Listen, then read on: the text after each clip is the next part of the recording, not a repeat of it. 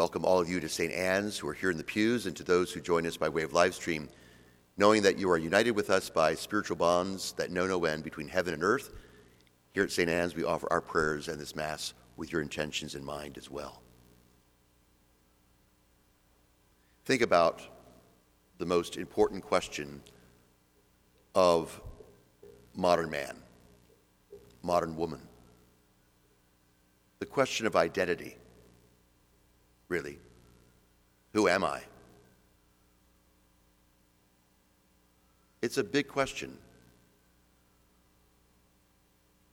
To know yourself, to understand yourself, so that you can truly be everything you want to be in life. To be authentic, to be real, to be honest, we say. I want to be me. I want to be myself. The question of identity. So, we have an answer to that in the Christian tradition. And it gets caught up with the life of Jesus. Because what we have now is our Lord who knows that he's going to go to Jerusalem at some point, fairly soon. And he knows what it entails. He will suffer. He will die. And he is trying to find strength to do this, to do the mission of his Father. So he has been so busy for 3 public years of ministry from age 30 to 33, and it's coming to a close, having performed thousands of miracles. We've been reading in Mark's Gospel Sunday after Sunday how whole towns gathered at the door and people just clawing at him, trying to touch him, and power would go out from him. And he became exhausted. And what does Jesus do when he gets exhausted? He goes away. Oh, he doesn't take a vacation. That would be nice. No, he gets away from crowds. And he goes into the desert. Now, no one likes the desert because it's very hot by day and very cold by night. And no one's there. And it's dangerous. But he goes there deliberately for those 40 days and 40 nights because he has to deal with his own sense of identity.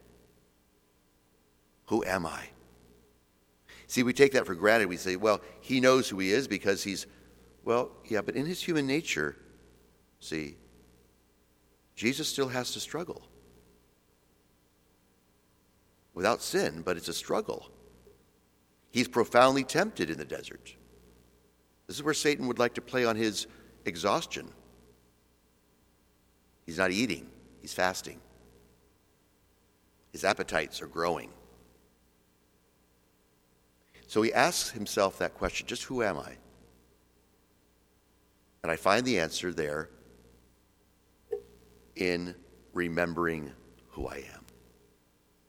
Jesus remembers who he is in the desert because he understands, again, whose he is. He knows who he is because he knows whose he is. He belongs to the Father. It is the most incredibly profound relationship Jesus of Nazareth ever had. More than with his mother, Mary. More than with his foster father, Joseph. More than John the Baptist, his cousin. Zechariah and Elizabeth, his aunt and uncle. Or his grandparents, Joachim and Anne.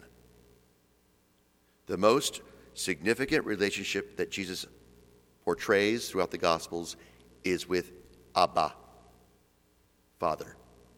In fact, he uses the diminutive form in the Aramaic, Abi, Dad, or Daddy. And it will come to fruition and a full expose on Good Friday. Father, Why have you abandoned me? So Jesus has to struggle constantly. He finds great joy in this relationship with his heavenly Father, and he also finds it very disturbing, profoundly disturbing. But he, throughout his ministry and his life, our Lord always goes back to the Father. He knows who he is. He grounds his identity in relationship to his heavenly Father. And why? Because we know they are one. The Father so loves the Son so loves the Father, and the fruit of their love is the Holy Spirit. An eternal identity of three persons in one. But in his human nature, as I said, he's got to deal with this. And this becomes the pattern for you and me. In our human nature, we are constantly struggling in this world to know ourselves, to be real, we say, to be honest, to be authentic, to be vulnerable, to be truthful, to be virtuous, to be holy. Whatever word you want to use, but it's something that says who I am. And made in the image and likeness of God, we too remember who we are. In answering that question of identity, we know who we are when we recall whose we are. To whom do I ultimately belong? Lent, then, is a sober time for us to reevaluate just to whom do I belong? Whose am I?